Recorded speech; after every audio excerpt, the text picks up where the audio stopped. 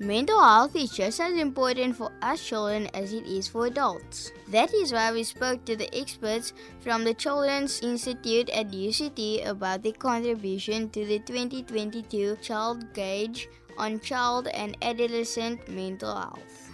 Stay tuned for educational entertainment right now on RX Radio. How has technology affected the way children learn and interact with the world? These days, the online worlds are becoming more and more interconnected.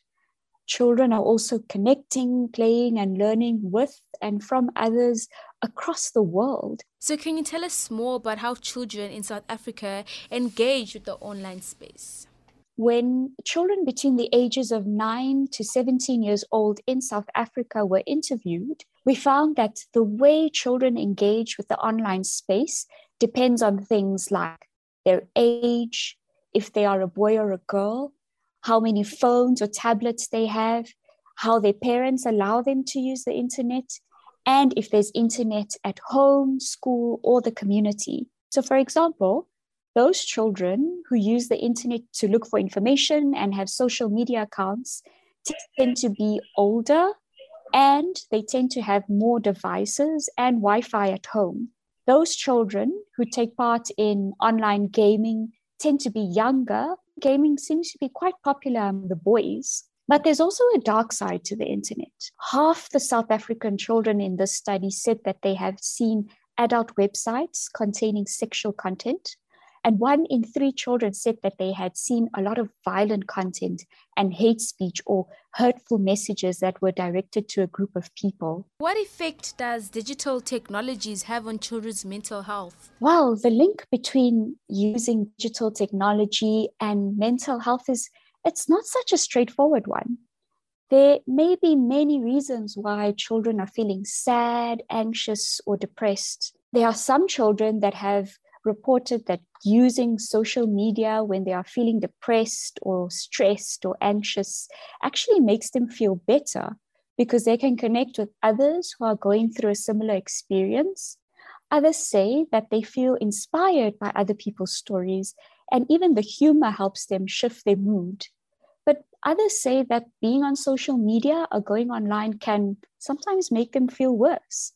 So, for example, just as being bullied in the real world or offline, being bullied online can also leave people feeling isolated and alone, feelings of being left out or less than others. So telling young people who are depressed to stay off the internet and social media may not always be the wisest thing. While, it's quite useful advice for some, for others, it might actually be cutting them off from a critical lifeline, a connection to advice, information, inspiration, support, and education. What positive effect can social media have on children? In general, we have seen that the internet has been a lifeline for children, especially during the pandemic, allowing them to still connect with their friends and go to school. Children can now find online communities and connect with others based on their hobbies or shared experiences, not just in your community, but across the world. And this is really good for a child's social development, to have that sense of belonging, community, and identity. Young people are also using social media to make powerful changes in the world, like the Black Lives Matter movement and the climate change movement. So how can us children be kept safe online? So I would highly recommend children and parents to visit the website www.webrangers.co.za and get more tips on how to use the internet responsibly. Some tips that I can share with you right now is never actually share your passwords other than with your parents, and take the same lessons that your parents have taught you and apply them online. So don't agree to get together in person with anyone you met online without parental approval or supervision. Don't respond to threatening messages or posts. Always tell a parent or a trusted adult about anything that you found online that was scary or hurtful. There's also a lot of information out there and you can't believe everything that you see or hear about. So what the Web Rangers have developed is something called the CRAP test. And this is what you can use to check if content is credible. So C is for currency, or how recent the information is. R is for reliability. Does the creator of the content give references or data that is real? A is for authority. Who is the creator and what is their knowledge on the topic?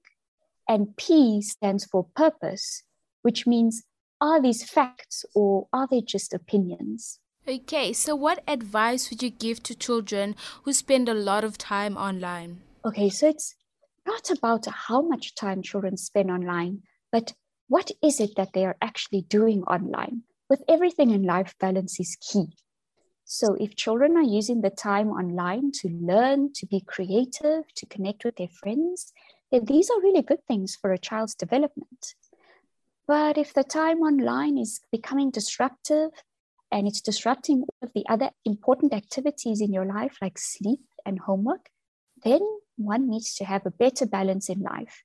I think parents can also take an active role in your children's online activities and pick up on some of these warning signs. Thank you for listening to this interview on 2022 Child Gauge on child and adolescent mental health. We hope that you learned something new about the importance of taking care of our mental health. This was put together by RX Radio, a radio station by and for children at Red Cross War Memorial Children's Hospital. If you'd like to find out more about the Child Gauge interviews, visit our YouTube channel or head over to the Children's Institute website at www.ci.uct.ac.za. That's www.ci.uct.ac.za. RX Radio by and for children.